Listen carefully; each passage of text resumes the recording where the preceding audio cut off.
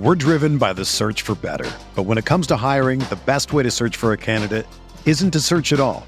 Don't search, match with Indeed. Indeed is your matching and hiring platform with over 350 million global monthly visitors, according to Indeed data, and a matching engine that helps you find quality candidates fast. Ditch the busy work. Use Indeed for scheduling, screening, and messaging so you can connect with candidates faster.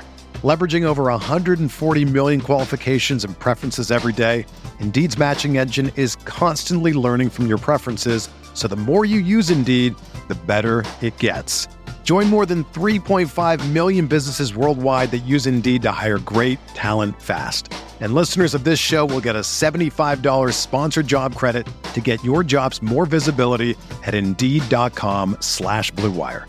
Just go to Indeed.com/Blue Wire right now and support our show by saying that you heard about Indeed on this podcast. That's Indeed.com/Blue Wire.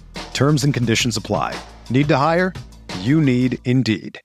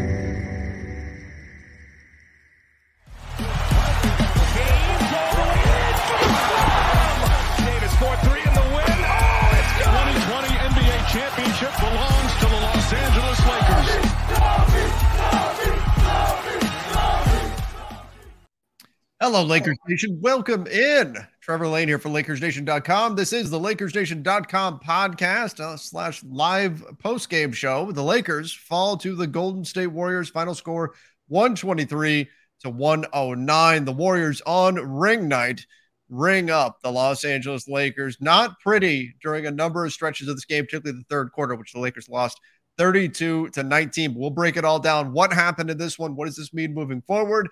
This mean on the trade front? We even have a little trade rumor to discuss as well. A lot of things for us to get into on tonight's show. As you can see, we have Sean Spaces Davis joining us, in addition to Ron Gutterman joining. And that's not all. Let's bring him back. Chris, the Masterpiece Masters. How you doing, guys? What's up, guys? Good to see you guys. Welcome. Chris, it's been a little while since you've been on a show here. I was just trying to think. I can't even remember when the last time I've been on, but it's great to see all you guys. Of course, I tell you all the time, Trevor, I watch you guys religiously, so it's not like I'm out of the loop. And opening night, here we are. Great to have you back on, man, and thanks for coming. I wish it was under better circumstances. Wish the Lakers had a bit better of a night this evening. Sean and I were talking about the Lakers' performance all on the playback live stream, which some of you who are watching now probably joined us on. That's a ton of fun, by the way, going over and getting through the game together on playback. We all watch the same stream of the game. So next time, I would encourage you guys to come join us for that. But Ron, haven't gotten your take. How are you feeling after that performance on opening night, Ron? Yeah, I mean, there was some good. There was more bad, I would argue, than good. But there were things that, you could take away that if they weren't playing the Warriors, that they might have looked pretty good. So I'm not too upset about this. But again, this is just one of those games where it's a reminder of like the expectations on this team probably shouldn't be sky high. 25% from three. At one point, they were shooting, I want to say it was 10%, so even less than. They were like, what, one for 16 or something at one point? That's got to be concerning. And we knew this team would be a poor 3-point shooting team, but they took that to the extreme through portions of this game. And then 21 turnovers. Those two things really combined to be their undoing. Sean, was there anything that stood out to you as far as the looks they were getting behind the arc? Is there any optimism for us there? Were they at least generating good looks? Yeah, they're generating really good looks. They just same problem with the preseason. They just couldn't hit it. Hit those open looks. Doesn't matter if you're getting them. If you just have to hit them at the end of the day. So they were getting the looks they wanted. I felt the offense, I thought at times looks really, really good. 21 turnovers, Trev. Just the execution all night long was the problem. But I mean, like Ron said, I think there were some things to be positive about, but I do think it was a little bit more negative than positive from tonight. We are going to get into some of the super chats that are coming, and we have some awards to give out on the evening as well. Mario Hernandez says Golden State Warriors converting points off of turnovers, terrible shooting from three, and Steph just being hot killed us. Chris, the fact that it was the Warriors and it was Steph Curry, does it make it a little bit easier to stomach, or is this still just, oh no, here we go again? The Lakers didn't look good. No, Trev, I went into this expecting the absolute worst. I thought we were absolutely just going to get killed and just completely waxed. And it was bad. And at certain points, it was really ugly. It got really almost made me nauseous. But I do feel like last year's team would have packed it in and would have stayed down by 20 come the fourth quarter. That's one thing that I kept going back to. So I don't feel like it's as bad as last year. Again, I felt like last year's team would have ended this game down 20. So that's the one thing. But I mean, the shooting, we know the shooting's bad. I mean, what did we expect? And it just played out. I mean, it's just feels like it's gonna be a long season. Well, so this team at least put forth the effort all the way through. We did, as Lakers fans noted, we did see the fake comeback a little bit, not quite to the degree that we did last season, but there was certainly more energy. Of course, you would expect that with a younger team. Always winning, said, didn't see the game. Well, count yourself lucky there, perhaps. But 10 for 40 on threes. Golden State Warriors better at rebounds. Is that just, Ron, is that just a symptom of the Lakers starting Anthony Davis at center and playing so small, and they have so much of their talent wrapped up in the guard position? Is that going to be a challenge for the Lakers, just night in, night out, the rebounding issue? Yeah, and I think it goes beyond just having Anthony Davis at center. I think we saw in the preseason, this is not going to be an elite rebounding team. And I say that lightly. I don't think they're going to be a very good rebounding team at all. And the Warriors, I think a part of it is they're just such a well-oiled machine at this point that their team rebounding is just phenomenal. It's not Kevon Looney dominating down low.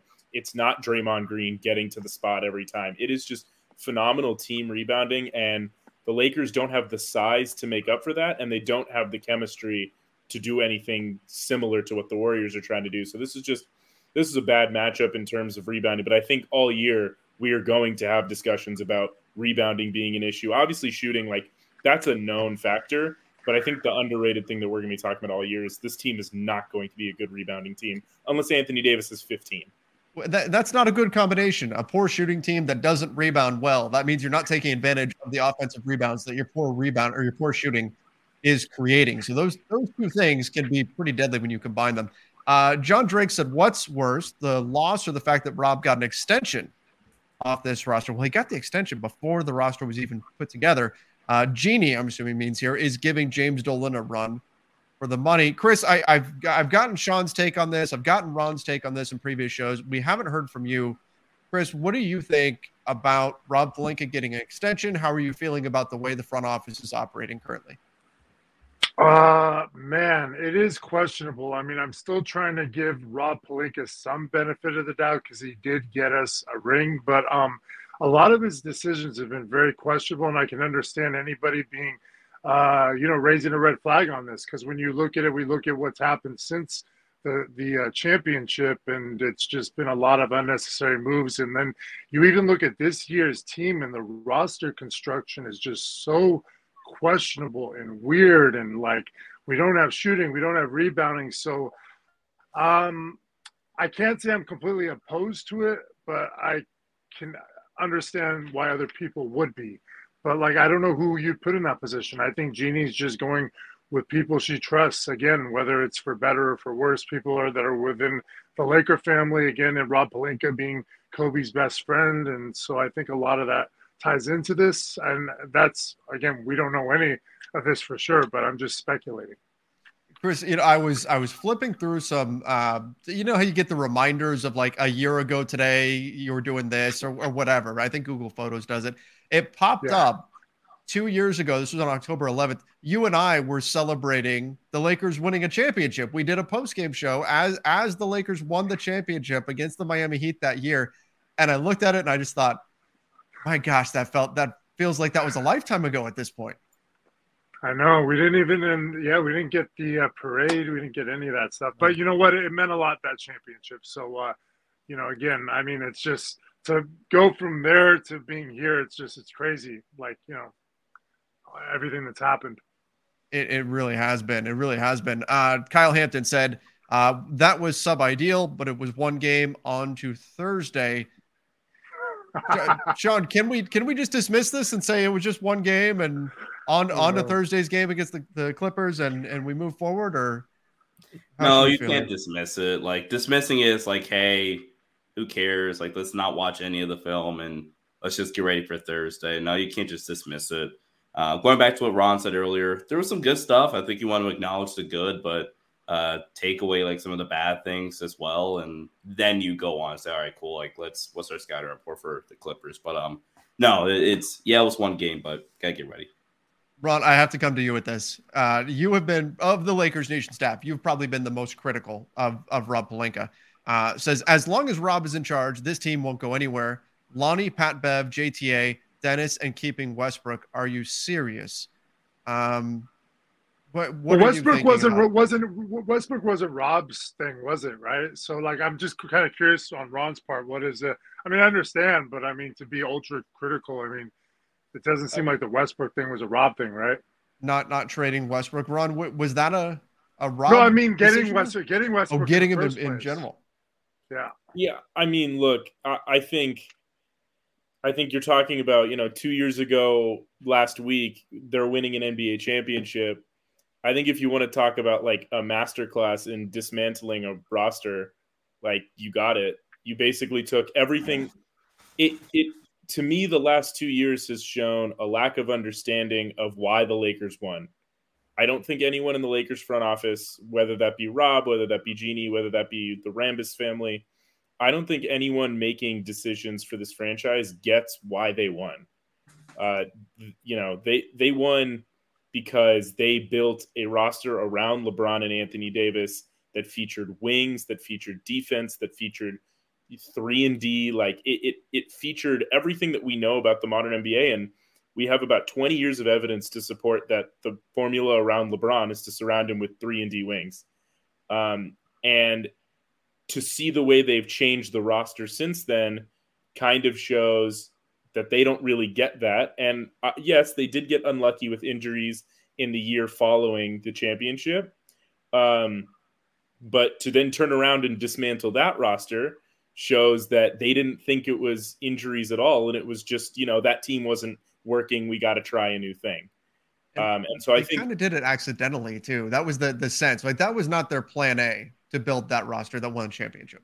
Yeah, there was not. Their plan A was Kawhi Leonard. And look, I don't necessarily blame them for that. I think like they would have won a championship if they had Kawhi Leonard also. But I that championship roster was a backup plan. And it felt like they felt the whole season, whether we win the championship or not, this was our backup plan roster. And we need to keep that in mind when we build next year's roster. When in reality, it was, hey, I don't care if it was the backup plan. This roster is exactly what basketball is supposed to look like. 2 stars running the offense, leading everyone, and it's 3 and D wings surrounding them. That's the formula. And we're going to see on Thursday, right? Like we're saying, let's move on to next game. Well, the next game is against the team that's built that way. It's 2 stars leading the way and a bunch of 3 and D wings around them in the Clippers. And I think we're going to see, what type of roster construction is really working these days in the NBA. Ron, I just had this experience. Went to the drive-through, right? At Arby's, actually. Went to the drive-through at Arby's. This does make sense. I promise you. This does make sense. So went to the drive-through at Arby's, and I tried to order one thing, and they messed up my order. They gave me the wrong thing. Didn't notice it till I got home. Took a bite of that and went, oh my gosh, this is way better. I never would have tried this before. The Lakers basically got that and then went back and continued to order the thing that they were trying to originally get, completely disregarding that what they accidentally got was way better. That's such a fascinating analogy. I just can't believe it. I just can't believe it. That's the point. That's the point that we're at here, Ron. That's the point that we're at this point. That I'm pulling Arby's analogies. Mr. Easley said we got to move Russ. We need shooters. Sean, you said that the Lakers got good looks. They just didn't knock down their shots. I mean, is this if they get enough shooters on this roster, is that a solution? If you add like a Buddy Hield and a Miles Turner, is there hope here? Is that enough? Like shooters, like not just one. Buddy Hield is not solving this issue. You need Buddy Hield, Steph Curry, Klay Thompson, and then maybe the issues are solved. Because all seriousness, first off, Buddy Hield, I think is kind of getting overrated as a shooter. He's a good shooter, but as Ron nods furiously, he's just fine. But we're not going to be a above average 3-point shooting team now because of him. So yeah, but they're still shooting them. Anime Dude says, why do we still insist on shooting so many threes? Those shots were largely open, and I think they're going to see a lot of those open. They're going to be open all year because no one's going to guard them. Intel Wild says we looked like hot trash. All right, I won't even go that far. I mean, bad. No, they had their moments, but I think they look good. If they had hit, there's the moments for maybe sure. 4, I don't know. I don't even know what the final tally was on the 3-pointers, but if they had hit legitimately 3 or 4 more, I don't think that would have taken them even into 30%. They finished 25%, 10 of 40. Yeah, so if they had gone 15 of 40, that's not even good. 14 of 40, that's not even that good. But it would have drastically changed the complexion of this game. Just sure. And eventually they're going to have to hit those. But as I look at this roster and I look at the career stats of the players on the roster, I don't necessarily have hope that they're going to start hitting those. And so they're going to keep missing open threes. That's just it, right? When we look at this team, we say, well, if they had just shot league average from 3, then this is a totally different game. Yes, but if you look at these guys don't shoot league average from 3. That's what you've got on this roster right now. Rye Guy says the team is atrocious. Rob should be fired. Bev at the 3. Russ, the same old Russ. Ham looks sketchy. Disaster of a season ahead. Carry on. Chris, what did you think about Russell Westbrook tonight? I know he was a source of frustration for you last season, but did you feel like he was What He did you think wasn't. of his I performance? don't feel like he was horrible. He didn't stand out to me. I mean, there were a couple turnovers and stuff, but it wasn't like tonight wasn't a night where I was like, dreading Westbrook having the ball. I thought actually for Westbrook, he played. It felt like he played within the team more than he has previously. And again, this is just one game, and I'm pretty sure we're going to see the Westbrook we're all dreading come soon enough. But tonight, it wasn't a sore spot for the team, or at least for me personally. It was more just the team overall. And actually, that feels good because I go into these games dreading that I'm going to come out of it and I'm just going to want to, like, it's all going to be, towards Westbrook. When, again, it shouldn't, but, like, man, just, again, some of the plays he makes sometimes just drive me insane. It's just the basketball IQ thing. I can't get over it. He had some silly mistakes, right? We got to hear go ahead, from Sean. I got to hear. Go ahead, Sean. I got to hear the comment behind that face from Sean. No. I was laughing at Chris say that I wasn't dreading Russell Westbrook. Oh. It's like, geez. But no, the crazy part is he's completely right. He's like, right. This was a night where like Russ got the ball, and I was like, "Cool, man. Let's see what you got." Like, and I would say like 8 times out of 10, he did something pretty decent. Like there was the one play where he had the lane to the bucket on an offensive rebound, and then instead chose to drive out to the 3-point line, turn around, huck up a 3, and airball it. Like that was the one. That was the one. Like, oh, that was bad, Russ. But outside of that play, I thought he was solid. I thought he played like a pretty good. Agreed. To add on to that, like, how do you not know when you're out of bounds? Like, this is probably the 3rd straight game where you stepped out of bounds. These guys all do it every game, though. Like, I say the same thing, but they all do it. Like, if Westbrook's been playing how long now? Like, geez. I do want to say also, there was in that comment, there was the Darvin Ham thing. That's what I was more so like. Yeah, I figured that's what you were mad about. The only thing, I thought Darvin Ham coached a pretty fine game. I thought the defensive schemes were good for the most part until the Warriors just started going, insane mode from 3. I thought it was pretty good. The one thing, and again, it's the first game, so he's still experimenting a little bit. Maybe a little too much Matt Ryan. Like, yeah. He's desperate for shooting, but yes, I think 15 minutes. Maybe a little too much Matt Ryan. And I think 18 minutes for Matt Ryan tonight. Yeah, that's a lot of Matt Ryan. So glad you said that. Yes. Like, other than that, I thought Darvin Ham coached a fine game, and I get why he played Matt Ryan 18 minutes. That's going to be one of those things we probably look at in a couple months. We're like, wow, that was a lot of Matt Ryan on game 1. Like, it reminds me of the first game of the championship season. I think Jared Dudley got like 24 minutes. Yeah. And I was like, wow, that's a lot of Jared Dudley. He looked a little out of place too. At certain points. Yeah, just a little bit. But again, great story from Matt Ryan. I just think he needs to be used a bit more sparingly. Yeah. But part of that too is Dennis Schroeder's hurt, Troy Brown Jr. is hurt, Thomas Bryant is hurt, right? So you're lacking a little bit of depth there. But still, I think they're just desperate to find somebody who can space the floor for them. Matty James said, what do you expect when you're going up against a team that still has pretty much the same team?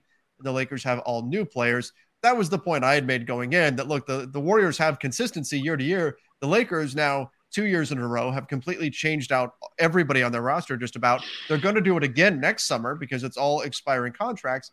And the NBA right now is a league that rewards consistency, both in terms of how the CBA is set up and the chemistry on the court that's required to execute at this level. So that stuff is to be expected. You would expect the Warriors to execute at a higher level than a Lakers team that, the starting 5 played maybe a total of 5 minutes or so together on a court in an actual game before tonight.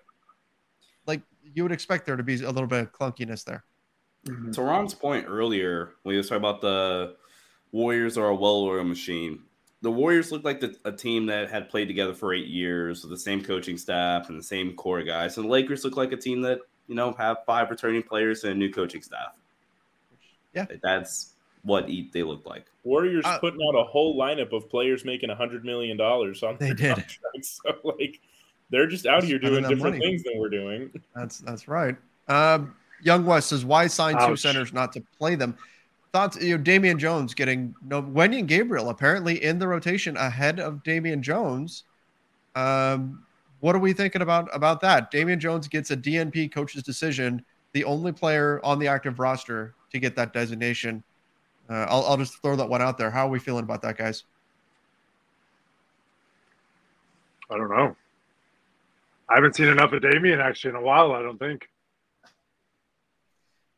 I think for this particular matchup, I kind of get it, especially with how you're going to be playing defensively. It kind of makes sense. Like, you want to be a little bit more switchy. You want to have some more versatility on the floor. Although Damian is like really, really good with some mobile ball screen coverages, but they're playing so much drop, so it doesn't make sense. So for tonight, sure, it makes sense. You can switch a little bit more, but I think going forward, hopefully Damian will be featured a lot more.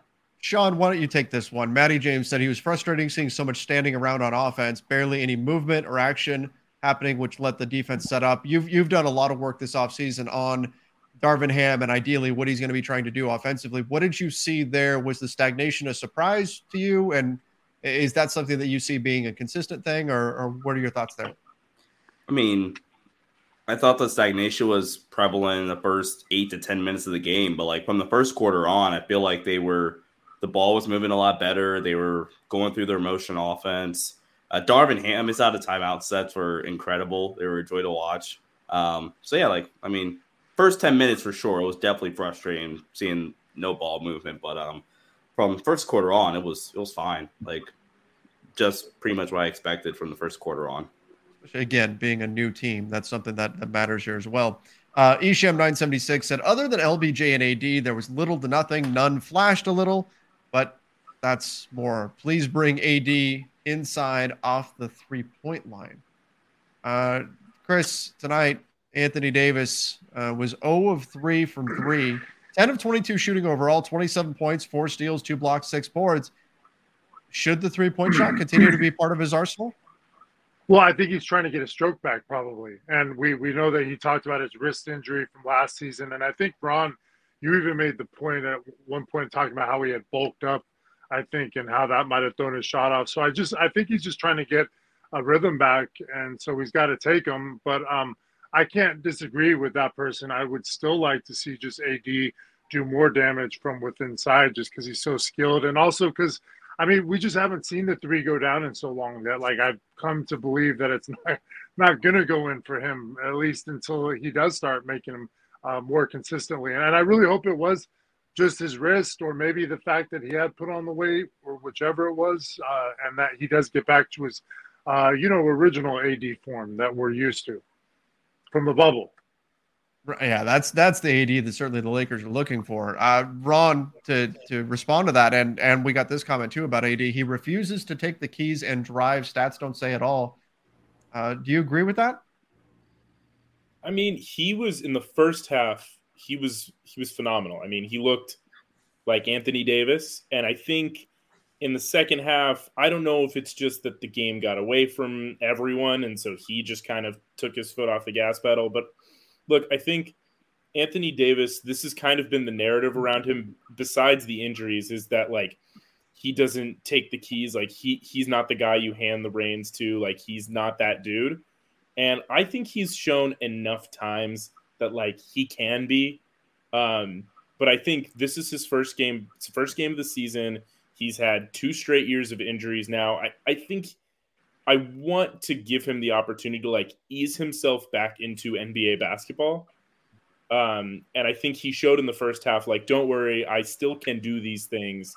But, I mean, it's not going to be 36 minutes a night of AD dominating right away. It's just he's not ready for that yet. It's been a long time since he's played basketball not injured. So, Ironically, the biggest moment of his career, the 3-point shot at the buzzer against the Denver Nuggets, he hits it, he yells Kobe, and then runs around the floor screaming, "I'm that guy." And here we're saying he's not that dude, and he hasn't been that guy. Like, he showed us he is that dude if he's healthy. Like, he really is that dude. Can I say one thing about AD?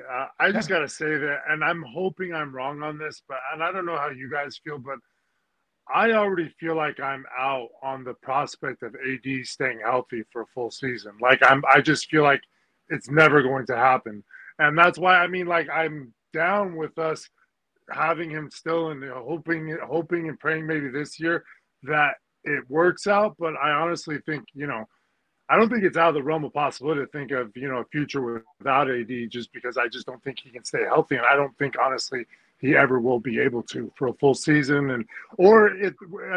Best case scenario, we're going to be having heart attacks every other game watching him crash to the floor, which we've basically already endured for the last that happened a few times tonight where I was holding my breath. He hit the floor and I went, oh no, that one time when he hit the stanchion. Oh, yep. That was scary. But are you guys in disagreement with me? I mean, do you guys honestly think at this point, based off what we've seen, that AD can stay healthy for us to be able to depend on him season, not just this season, next season thereafter, and 82 games, playoffs. I mean, I'm out on that idea, and I'm hoping he proves me wrong this season.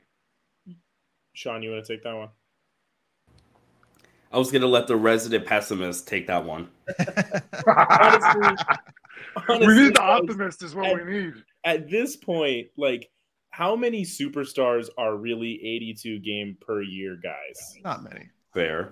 Not many. I think AD is not an 82 game player. He's probably I think best case scenario, we should be hoping that he's like a 65 game player.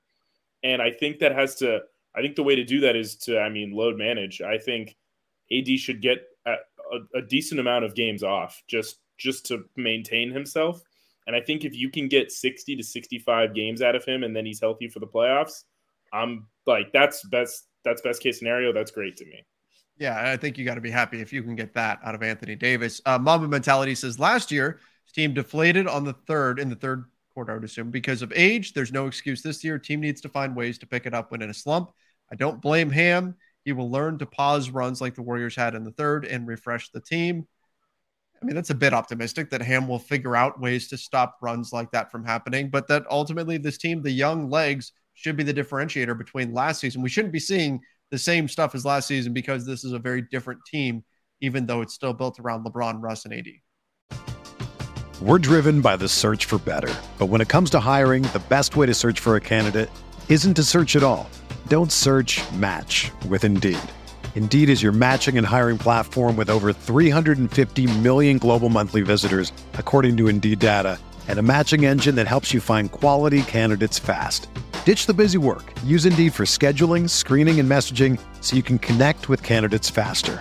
Leveraging over 140 million qualifications and preferences every day, Indeed's matching engine is constantly learning from your preferences, so the more you use Indeed, the better it gets.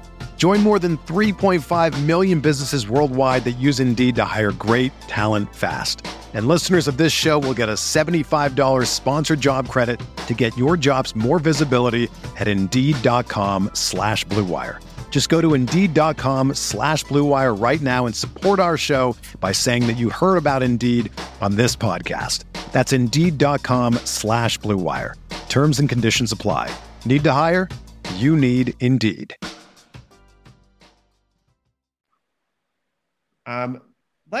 Let's get into one of our awards here. And let's go. I don't think we need to do the superstar of the night. I think LeBron just blew everybody out of the water with the stats and all that he put up. But let's do this, the Star in Your Role award. Let's get to that. Star in Your Role. Okay, so I'm going to ask you guys, who was it that's not LeBron, not Russ, not Anthony Davis? Who was the best player for the Lakers? And I'll start with Sean. Kendrick Nunn? Question mark? Like Rod's face tells it all. Like I'm struggling. Right? That's the challenge. That's why I wanted to get to this game for the Nunn. Like, I mean, when the ball was in Nunn's hands, I thought he made some pretty decent plays. He knocked down a couple of threes. But like, yeah, like who else would it be? So yeah, Kendrick Nunn, I guess. Ron, any thoughts? Who else would have? Is it Kendrick Nunn by default? Yeah, I mean, he was the only one in double figures. He was the only one that made more than 2 field goals. He was the only one with more than I don't know. Lonnie Walker had 5 assists. That's kind of cool. But no, I mean, I think it's Kendrick Nunn.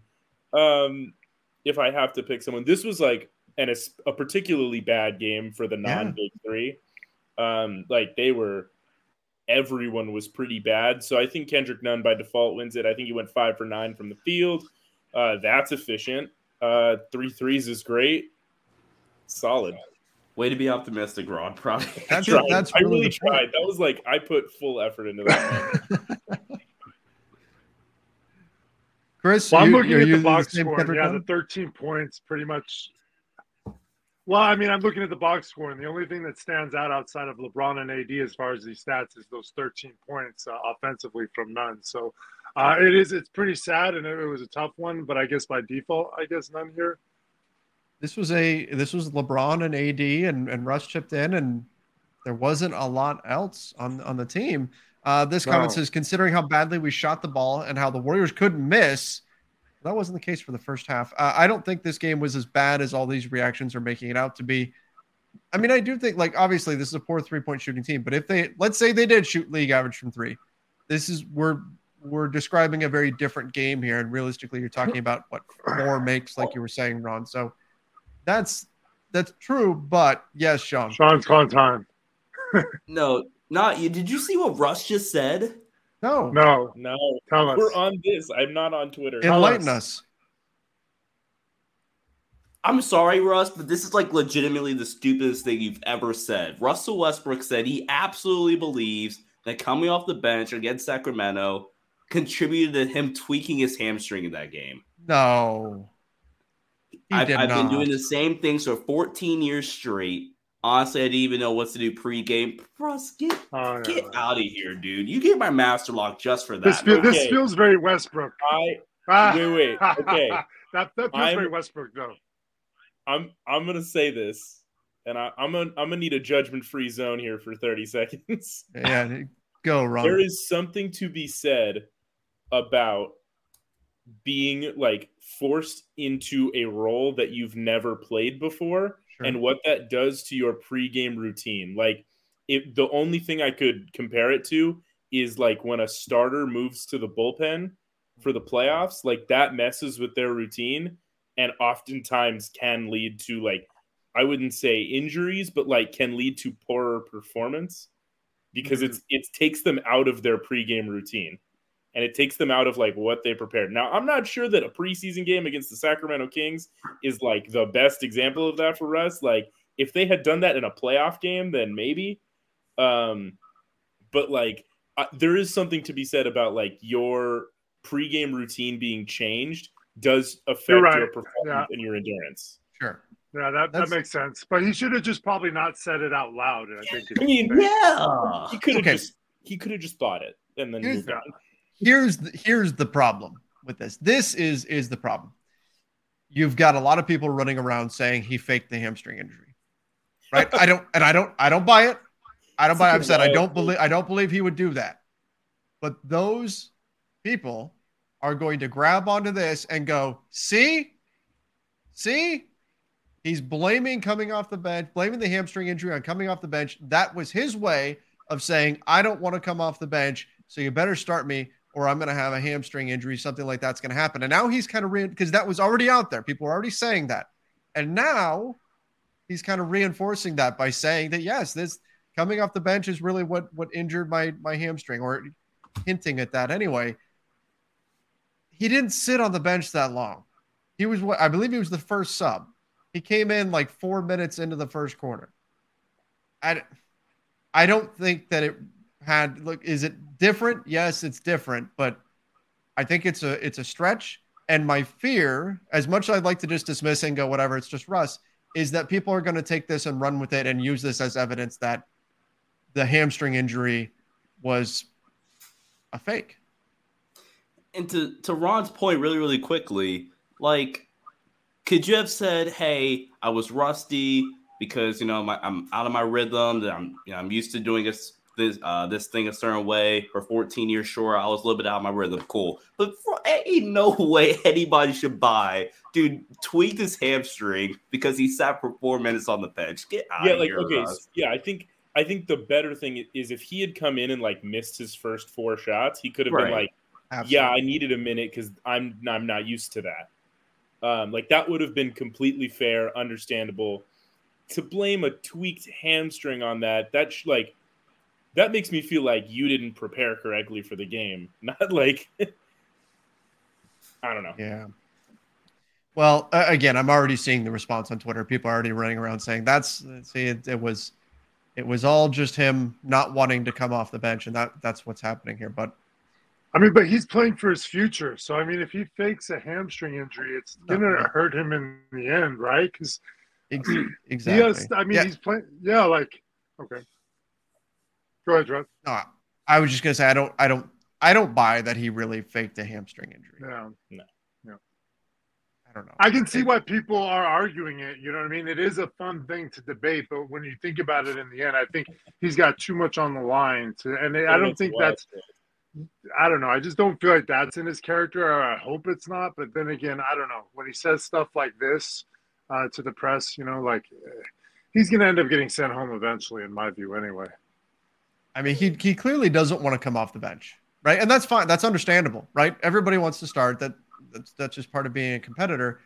But like this, it's kind of feel like he's kind of driving it home. Like, hey, yeah, this is probably what happened with my hamstring. So, but again, I almost feel like I need to hear the clip.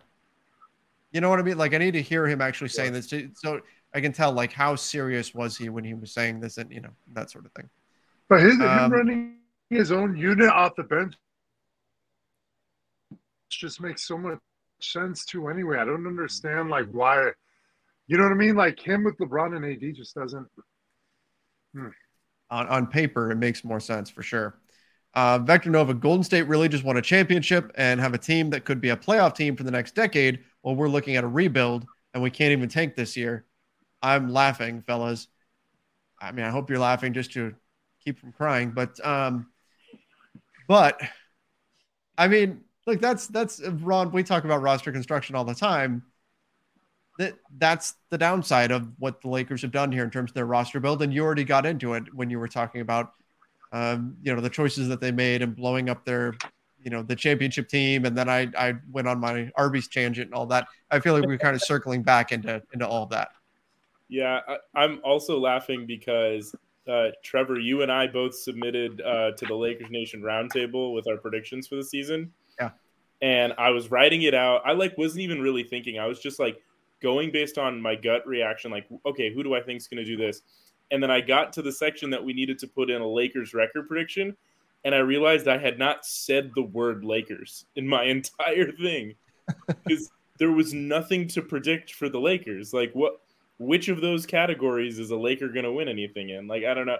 It's very funny to think about this team. Like, even though I have them, as a slightly above 500 borderline playoff team, but I just we're talking about roster construction. Like, there was nowhere for me to put the Lakers in before the section where we had to give a Lakers prediction. Like, it's not a great look. Yeah, they're not going to be a team that you're going to put as in the MVP race or anything like that this season. Carlos Ramirez said, as a Laker fan, I got to say Russ played a decent game. I thought Russ was fine in this. Just shooting all around is going to be the problem. AD, Braun, Russ looked okay together. Sean, I said this on our live stream of the game. I said Russ was fine. The problem is that the things that Russ was fine at aren't things that the Lakers desperately need. So even though he was okay, and look, and again, no, I'm not blaming Russ for this night. That's not the thing. He was just fine tonight, no problem, right? Had some loud turnovers and all that, but whatever. But the things that he does well aren't the things that the team needs a player who's making the kind of money that he is in the role that he's in to do well. I mean, is that accurate? I think right now the Lakers are in need of a guard that can really just get it and go in transition with reckless abandon. And you saw it on a few different possessions. Yeah, it's Russ. And Russ did that a few separate times tonight. Just grab off the rebound and go with advantage with numbers. Lonnie could do it too, but Lonnie's a little too reckless. But yeah, Russ was just fine tonight. Sorry, I'm clearly still very irritated by that quote. So yeah, you probably should have been wrong on that one. Sean Tate throws in that LeBron had 30 and we were down by 20 play-in at best. I'm not going to try to make projections based off of just one night. Let's get 10 games into the season and then go from there. But Matty James said the first half seemed like the Lakers couldn't get a call. LeBron was slapped a few times going to the rim, no call. Curry gets a call on reverse layup and a shoulder tap from Austin Reeves. I thought the referees were not good tonight. This was a poorly officiated game, but I also don't think the referees were why the Lakers lost this game. I mean, it's game one for them too, True. Like the Lakers, if we're saying that the Lakers are allowed to look rusty, I think the refs are also allowed to look rusty. It's their first time seeing like full game speed in 5 months or whatever it is. So, that's fine. Senpai NFT says, call up Detroit, Indiana, Charlotte, San Antonio. This isn't an overreaction. It's just confirmation of what already should have been done and should be done. So I want to use this comment to bring up a tweet from Tony Jones from The Athletic, who said, threw this out, he was responding to people here, and he said that the Lakers and Jazz discussed a deal that would have involved both first-round picks and Russell Westbrook going from the Lakers to Utah for Bojan Bogdanovic, Mike Conley, Rudy Gay, and a 23 first-rounder. Yuck. Ugly. Here's the problem. Ron, what are you assuming that 23 first-rounder is? Not Utah's. That's what I'm saying. And that's the problem, is I think people are going to read that and they're going to go, what? What could have got Utah's 2020. We could have maybe had Wemby. Wembanyama. Like, people are going to look at that and assume it was Utah's. There's no way they would have included their own first round. It's just interesting that they would have had a first coming back. Probably that was probably going to be the pick they got from Minnesota for Gobert, or the pick they got from Brooklyn for Royce O'Neal. That's not going to be a top 10, 15, even 20 pick. Like, that's going to be a bad pick. Those players, like Bojan Bogdanovic, got traded for Kelly Olynyk and Saban Lee. Where is Saban Lee now?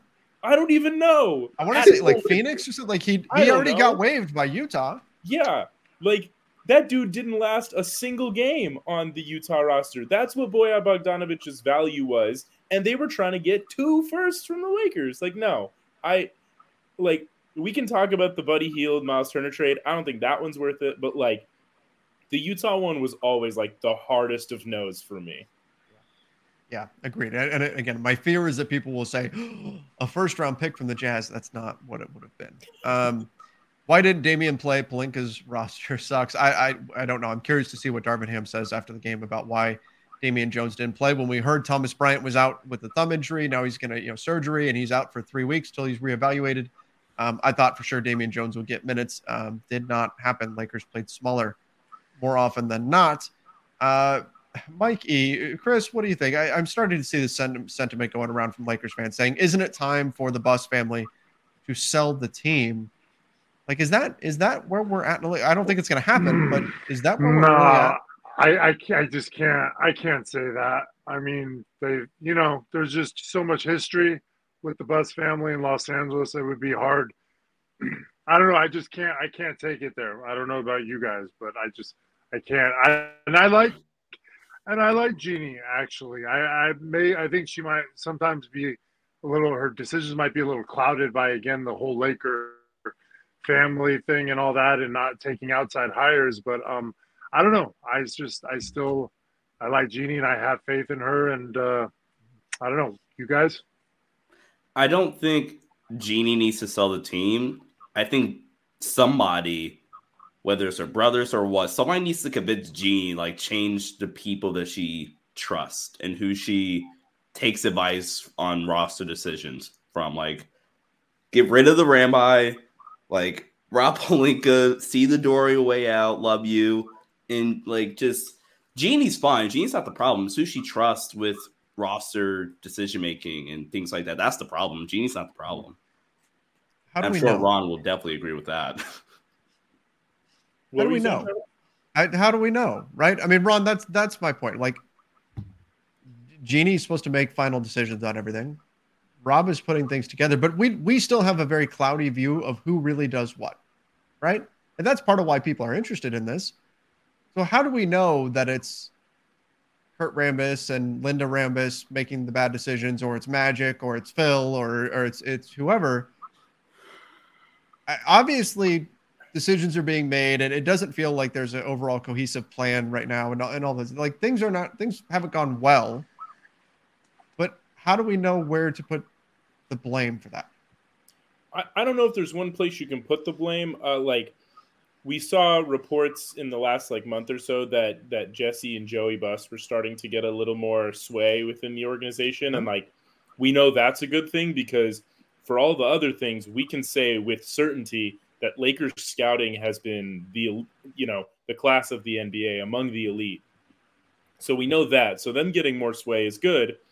I think the reason we assume that the people Jeannie has around her, they're the problem. I think the reason we assume that is because every time a story comes out, it's, well, Kurt Rambis went to the Lakers practice and said this, or Jeannie called Phil Jackson and Phil Jackson said this. And it was okay, that's not great. That wasn't good advice by Phil Jackson. That was Kurt Rambis should not have done that.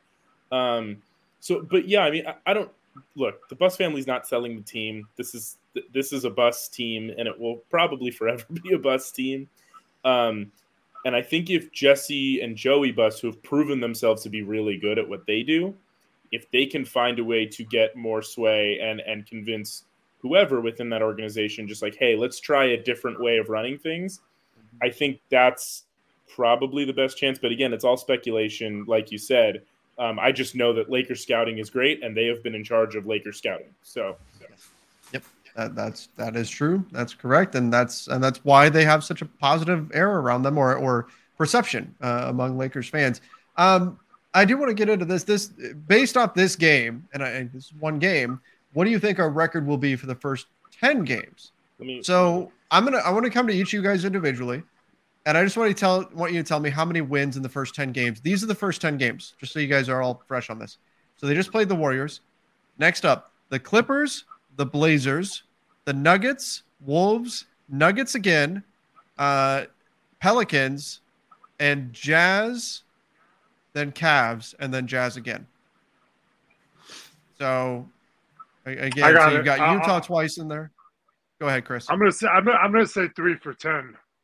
Okay. 3 wins out of the whole thing. I mean, and I don't know. I already knew they were having a really rough start. The first 5 games were all elite teams, so I've known that this is going to be a rough start for us here. It's going to be more of a therapeutic show again, Trevor, for us. That's right. Group therapy for Lakers Nation.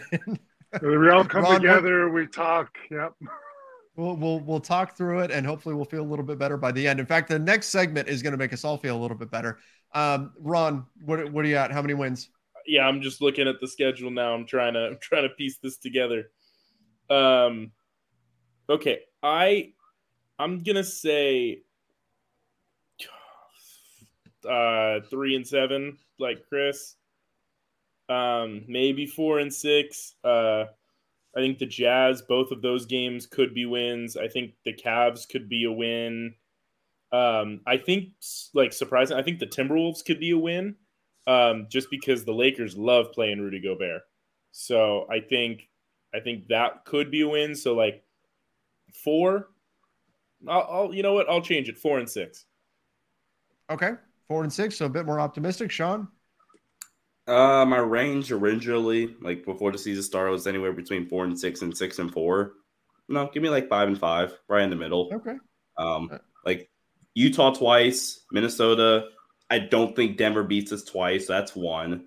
And then, did I already say Minnesota? I think I did. And then, I'm the least optimistic out of the bunch of us. Although, Trevor, we haven't heard you. Trevor, we haven't heard. What's your prediction? I'm bouncing between 3 and 4 right now. I'll join you with 3, Chris. That way, you know what? If you expect to be disappointed, you can never be disappointed, right? So I'm going to say 3. That way I can be pleasantly surprised if they're better. I'm going to be honest. I think the Nuggets can and will win twice. Oh, yeah. You're saying there's no way the Nuggets win twice? I think not no way, but I don't think they will. I think they definitely can. They can. They're going to be 5-5 though. Oof, that'd be great. All right, guys, let's get into our most therapeutic segment of the night. That is, of course, the Master Lock of the Night. Master Lock of the Night. Chris, this is your segment. Coming to you first. Who is getting put in your finishing hold the master lock from this game? I'm going to go with the obvious pick, and I think everybody will probably agree with this for the most part, unless there's something that eludes me. I think it's the Lakers 3-point shooting, obviously, slash, I guess you could say, roster construction. So I would master lock all of that, and I think I would continue to master lock that probably every game going forward for a while until Russell Westbrook earns one, of course. It'll be between Russell Westbrook and the 3-point shooting. I was going to say, if we're master locking roster construction, this is going to be a long year. You're going to have that thing locked in for quite a while here. Ron, who's getting your master lock? I'll pick an individual player because Chris went more broad. I'll pick an individual player. I'm gonna go Patrick Beverley. Because if I have to watch that man take a step back 3 off the dribble one more time, I'm gonna lose my mind. So That's right. You did do that. That is a good one and very, very fair. Very fair. Sean, your master lock. If you had asked me like before the live show had started, I probably would have said the shooting. The referees were the referees are very annoying. But man, that quote is like very much bothering me. The Russ tweet got to him, bro. Westbrook still got it. Westbrook still got one. Russ. Blaming the hamstring on sitting on the bench. Even when he had a good game for Westbrook, he got a master lock. He just canceled it out and got a master lock. Unbelievable. Oh, man. Russ has proven he can get a master lock on just about any night of the year. So, I mean, this is not surprising. Mine is going to go to everyone else not named LeBron, Anthony Davis, or Russell Westbrook. So I'm sparing Russ here in this. I'm going to forgive the quote. There you go. It's all the other guys. Nobody. We talked about in our pregame how at least a couple of guys were going to have to step up and have some solid performances. And it felt like nobody did. There wasn't anybody who really stood out. And we saw that we did our next man up. Nobody really stepped up in this game. So I think all of the other guys that are supposed to be the support system for LeBron and for Anthony Davis and for Russ, none of those guys really turned up in this one. And so I'm going to go with everybody else on the roster. That's a lot of master locks, but they need it. They need to be shaken loose and woken up a bit before next outing against the Clippers because they're going to need those guys to step up for that one. I think Chris will manage putting, the entire roster in a master lock. I think he'll be just fine. We can forgive Damian Jones, I suppose, since he didn't even play. Yeah. We'll spare him, but I like what we all came up with here. I think we got all the master locks for tonight covered. I don't think we left anybody out. I think it's unfortunate that first game of the season and all the master locks went to the Lakers. The whole point of the master lock was to go to whatever was to whatever was annoying us. Like it was always we're master locking Jay Crowder or master locking, whatever. And a player, Kyrie, somebody on another team, Pat Bev got master locked a bunch. Well, you can throw the refs in there. Keep getting master locked. The refs. That is not changing. Yeah, that's right. He's still going to get master locked. He's still getting, now that he's on, he's still catching stray master locks on them, even though he's in purple and gold now. But I think it just goes to show how this night went. Yeah, that's a good point, Trevor. Yeah, it's not good when we're dishing it all out to our side.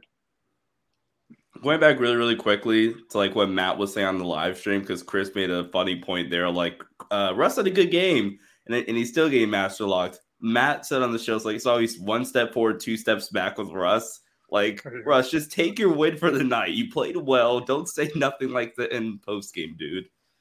Oh, Russ is the guy at the blackjack table that gets up but then keeps gambling and never cashes out.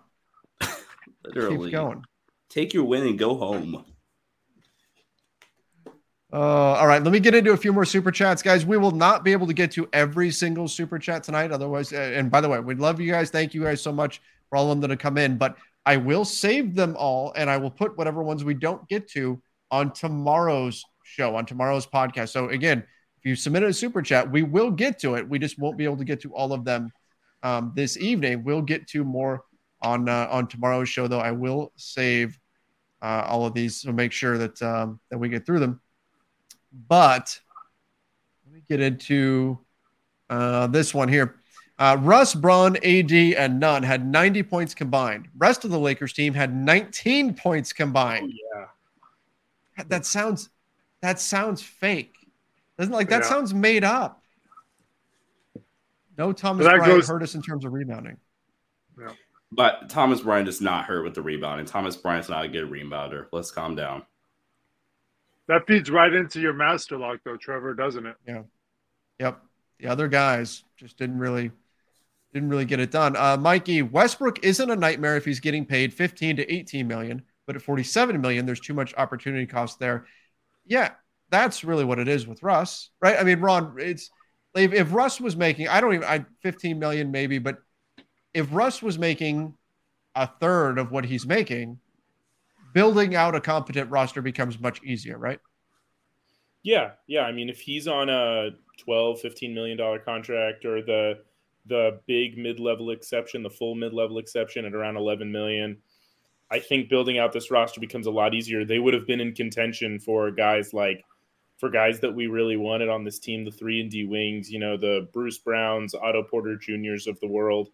They would have been able to make trades that didn't require so much heavy lifting on salary matching. I think this would have been a lot easier, but makes 47 million. So, by the way, we've got a Russell Westbrook stan that jumps into our show every once in a while. Said he barely got any usage and still gave 19 and 11 and 58%.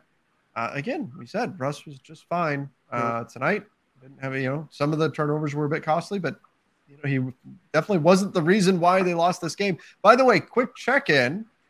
Russ is shooting currently on the season 33% from 3 now. He's 1 for 3 tonight. I did agree because there was some optimism that Russ was only going to shoot corner threes and that was going to raise his 3-point percentage. And I said that if Russ shoots better than 38% from 3 after the first 10 games, I would buy a Russell Westbrook jersey and wear it here on the show. Currently, I am in the clear. He's at 33%, but we will keep track of this as we go through. Just to compare, if you take out Curry, Clay, Wiggins, and Poole, the rest of the Warriors scored 38 points compared to the Lakers 19. So, double the production from their others. Curry, Clay, Wiggins, and Poole. I mean, who is that leave? I mean, that's just everybody chipping in. DiVincenzo had 8 points. Wiseman had 8 points. JaMychal Green had 8 points. That's a lot of other guys chipping in there. If you're a basketball junkie, then you know there's no better time of year than the NBA playoffs. Twice a week, JJ Redick is cooking on his podcast, The Old Man and the Three. He has guys come on in all stages of their careers to talk about the league and share stories you won't hear anywhere else, including Devin Booker on why he talks so much trash, Ray Allen's epic free throw competitions with LeBron in Miami, and the moment Tyrese Halliburton knew Pascal Siakam would be a good fit in Indy. In addition to player interviews, every Monday JJ breaks down the top 3 things happening around the NBA with unmatched analysis, not outlandish takes, and is often joined by masterminds of the game like Tim Legler to dive deep on rookie reports, trade breakdowns, and why is mean mugging now a tech? You won't find another outlet that covers the game as comprehensively and with such insight as JJ does it on The Old Man and the Three. Make this your companion podcast during the playoffs. Listen to The Old Man and the Three ad-free on Wondery Plus or wherever you get your podcasts. Really quickly, why didn't the last super chat, put back in a couple of key stats that were left out? I mean, I'm just curious, What are the key stats? You're talking about the pro Westbrook one? Yeah, but I'm just asking for a friend. Maybe the turnovers or the stepped out of bound turnovers. Just stuff like that. Just asking for a friend. It's a point. This super chat says, give the team 40 games with a full roster, and notice when Pat Bev stops getting calls for fouls, the game changed with his defense. But yeah, that's true. When a guys get called for fouls, their defense has to change. But here's what I want to get into from this, though. I don't know if you can give this team 40 games. If you give this team 40 games, that might be it in this Western Conference. You may not be able to, if you decide 40 games and then we'll see where we're at and we'll try to make a trade, it might be too late to get something done, right? I mean, Chris, how long do you think they can realistically wait if they're going to make a move? I mean, I don't know. I mean, are they not? There are times tonight, and I hope this isn't what this season is going to be, where we're just watching LeBron accumulate points. You know what I mean? Like, are we seriously in contention? Are we punting on this season? Because I've heard that talked about, and the only real problem with that is we don't know how many years LeBron has left. So to punt on any of these years is just completely. I mean, that's the reason, if anything, for Rob Pelinka to get fired is wasting. We don't know how many years LeBron has left, and you're putting these kind of rosters around him. It's a crime. It's criminal. But I don't know. I hope that, I don't think you can wait long if we're actually going to be, when you look at the West, we're going to be out of contention very quick if you wait too long. But, again, I question how serious are we even in contention this year? Because, I mean, when you look at this roster construction, who could be thinking that we're going to go on a serious run this year at this point? Like, maybe, is there a move that can be made to improve it? I don't know. Is it AD going to be superhuman and LeBron going to be like, it's hard for me to think of us. It's hard for me to take this season serious at this point. You know what I mean? Like, I'm going to watch every game, but to be optimistic to think we're going to get a ring or anything like that, like, I don't see it. That's what they have to look at here, right? Is number one, is there a move that can improve them enough to make it worthwhile? And is there enough time left in the season for them to really do something? Like, if you wait too long, because the gamble they're taking is that hopefully this group can keep their head above water long enough for something better than what they saw over the summer to come along. And then they can make a trade and off they go. And that one carries them. But it's such a fine line because you need this team to have enough success to keep your head above water. And that's a big question mark. We don't know if that's going to happen. And how long do you realistically wait? Because you don't know if something better is going to come along. That's the risk the Lakers are taking. And so trying to thread that needle, that's going to be really difficult. And Ron, from a front office perspective, that's a big task for Rob Pelinka to time this right while getting the right kind of value. No, I mean, it's an impossible task. I think if you are going into this season with the mindset of, like, if that's what Rob, and I don't know what Rob Pelinka's mindset is, but if the mindset within the Lakers front office is, let's keep our heads afloat until a better trade comes along, you are accepting that you're punting on the season. Like, that's what you're accepting. And honestly, like, there's a part of me that says that that's not a terrible idea. I mean, of course, punting a LeBron season is always a bad idea. But if you're talking about the future of the team, I think the best thing for the future of the Los Angeles Lakers is essentially to punt the year. Unless, again, of course, if something comes up, then something comes up. But I do think that if you're waiting for that to happen, it's going to be too little too late, most likely. It's just it's an impossible line to tell. It's going to be really, really difficult for them to pull this off. And again, this will be the real test for Rob Pelinka. I think the biggest test that we've seen for him so far. JJ Ramirez, at one point, Russ had played 21 minutes, AD 26, LeBron 25, Pat 9 minutes. This was right at the 10-minute mark of the third. Well, Pat Bev was in foul trouble, though. Russ was a minus 21, AD minus 16, LeBron minus 11. I'm not an analytic guy, but damn, even I can see Russ played too much. Sean, I don't know. Like, I know we've criticized Russ plenty here, but I don't look at the plus minus and say that's necessarily evidence that Russ was the problem here. At least that's me. Is that crazy, or do you think he's got a point here? No, I think that's crazy. And plus minus is not even really analytics, if we're being honest. Like, that's such a bad stat. It's such a misleading stat. Like, let's do a little exercise to show how misleading plus minus is. Who was the best player for the Lakers tonight? LeBron. No, alrighty. Okay. Who had the lowest plus minus? Meaning the worst? Yeah. The worst number. Pat Bev? I saw this. Wasn't it LeBron or somebody? It's Anthony Davis. Anthony Davis. Minus 21.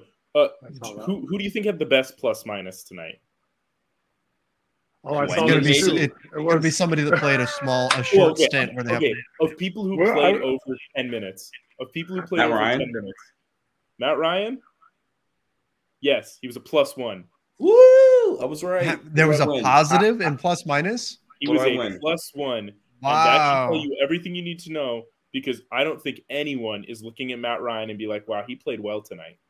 Do I win Austin Eckler? Is that what I win? No, Sean, you don't get Austin Eckler from me. Sean texted me last night at what I believe to be 3 a.m. Eastern Standard Time, which, Sean, sleep, my friend. He was on Spaces. He texted me at 3 a.m. being like, yo, is Austin Eckler available? And I'm like, no, Austin Eckler is not available. Ron here, Christian Rodriguez agrees with you, says, I get chills every time Pat shoots a three. They haven't been pretty. They all look like awful. I mean, that was being blunt. But people forget, he has the highest career three-point percentage of anyone on the Lakers roster. Oh my gosh, that's right. So take that. It's just those step back ones, though. You know what I mean? Like, gosh, not Steph Curry. If he's limited to just like catch and shoot, I'm cool. Yeah. I love that. I'll take a Pat Bev catch and shoot three any day. Step backs. Exactly. Yeah. Zach Roberts, LA, don't leave San Francisco until someone hits 2 threes in a row. When do the Lakers get back? If that's the rule. We have a game Thursday. We can't do that. All right. Last one we're going to get to tonight. Could the Lakers benefit at the deadline from teams tanking for a shot at Victor Wembanyama? And could that help facilitate a better deal to move Russ? What are we thinking? Is that how the trade market is going to play out, where we're going to get teams? I think the answer is yes, personally, but do we think we're going to get teams who are going to jettison talent as they try to bottom out and get Victor Wembanyama? Ron apparently did not like this question. Sean, I'll go to you. What do you think?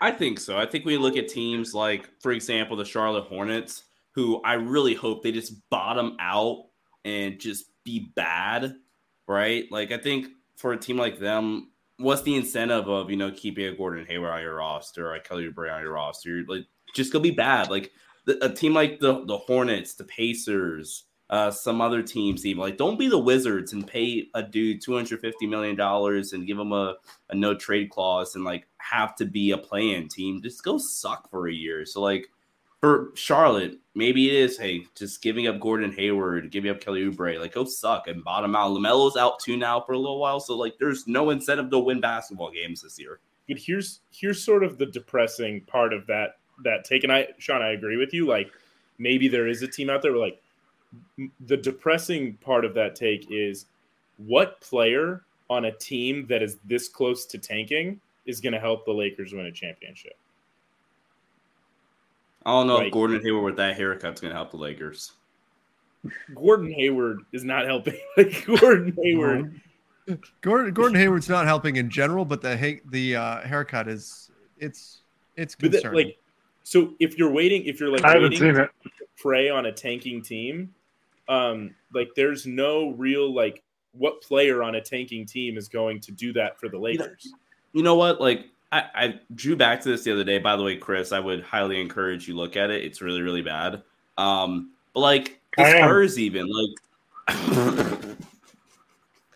I'm assuming, I don't think the Spurs are gonna be like so bad with this current run. I think they're gonna have to give up a player or two, like a Josh Richardson or Jakob Poeltl.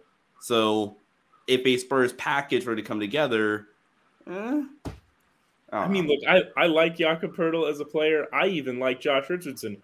What is Jakob Poeltl like? What is he doing for the Lakers' success this season? And that's nothing against him as a player. That's what does a traditional back to the basket center, even a very good one, what does he bring to the Los Angeles Lakers, like this team? Right. Nothing really. And Josh Richardson would be helpful if it's good Josh Richardson, but is that worth giving up picks for? Like, I don't know. He'll be overrated in a Lakers uniform. Yep. Chris, I got a super chat here that says you look like Buff Jesus and that you need to save the Lakers.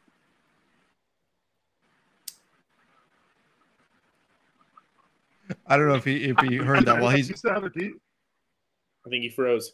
Lost Chris. What's that? Did you hear me, Chris? I said the super chat said you look like Buff Jesus, and that we need you to save the Lakers. Oh yeah, I thought that was hilarious.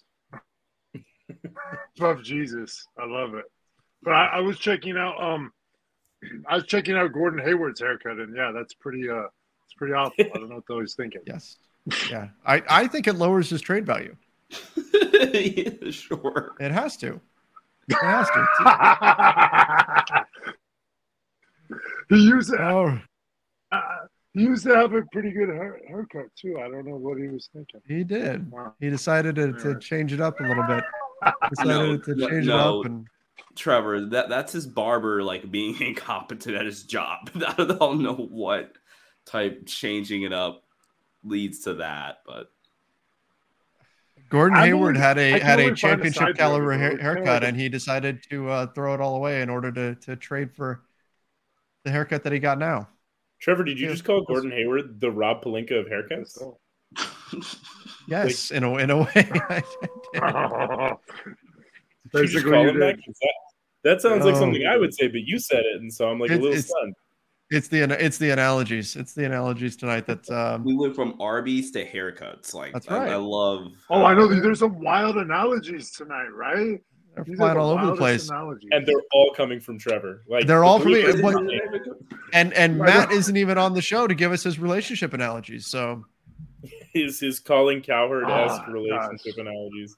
Yep, that's what's happening here. All right, everybody. We're going to wrap things up there, but appreciate everybody for joining us. If you submitted a super chat, I will get to it. We're doing another show. I'll do another show tomorrow night. It'll be a recorded show, but I'm saving all of the super chats that came in. We had more than we could get to in one show today, which again, thank you guys so much. We really do appreciate it. I will get to all those. They will all go on the next episode. So that is going to be published. That podcast is going to get recorded tomorrow evening. The pod will go out very late that evening. The video will go out the next morning, so that'll help preview the matchup with the Clippers for Thursday. So again, if you submitted a super chat, that will go on the podcast that I will record tomorrow, and we'll address all of those questions. Once again, everybody, thank you guys so much for joining us, for jumping in here. Hopefully everybody feels maybe a little bit better. Maybe we did have our little group therapy session after this tough loss on opening night. But guys, Sean, Ron, Chris, thank you guys so much for being here. Chris, great to see you on here again, man. Yeah, great to have Chris. Good to see you guys. Yeah, totally. Ooh. Good to see you, Ron. Good to see you, Sean. Good to see you, Trev. Yeah, I'll be back. It's gonna be a long season, but we'll get through it. We will indeed. We will get through it together. Thank you, everybody. Till next time. Stay safe and see you. Everyone is talking about magnesium. It's all you hear about. But why? What do we know about magnesium? Well, magnesium is the number one mineral that 75% of Americans are deficient in. If you are a woman over 35, magnesium will help you rediscover balance, energy, and vitality. Magnesium supports more than 300 enzymatic reactions in your body, including those involved in hormonal balance. From functional medicine doctors to mental well-being and female hormone experts, we all know that magnesium is the one mineral to improve all aspects of well-being and health. But which one? Magnesium Breakthrough from Bioptimizers, the trusted choice recommended by leading experts with 7 best-absorbed forms of magnesium to ensure your body receives the support it needs for overall well-being. Go to bioptimizers.com/balance today and use code BALANCE10 for 10% off. Support your journey to wellness at bioptimizers.com/balance. Magnesium Breakthrough from Bioptimizers, your foundation to optimal health and vitality.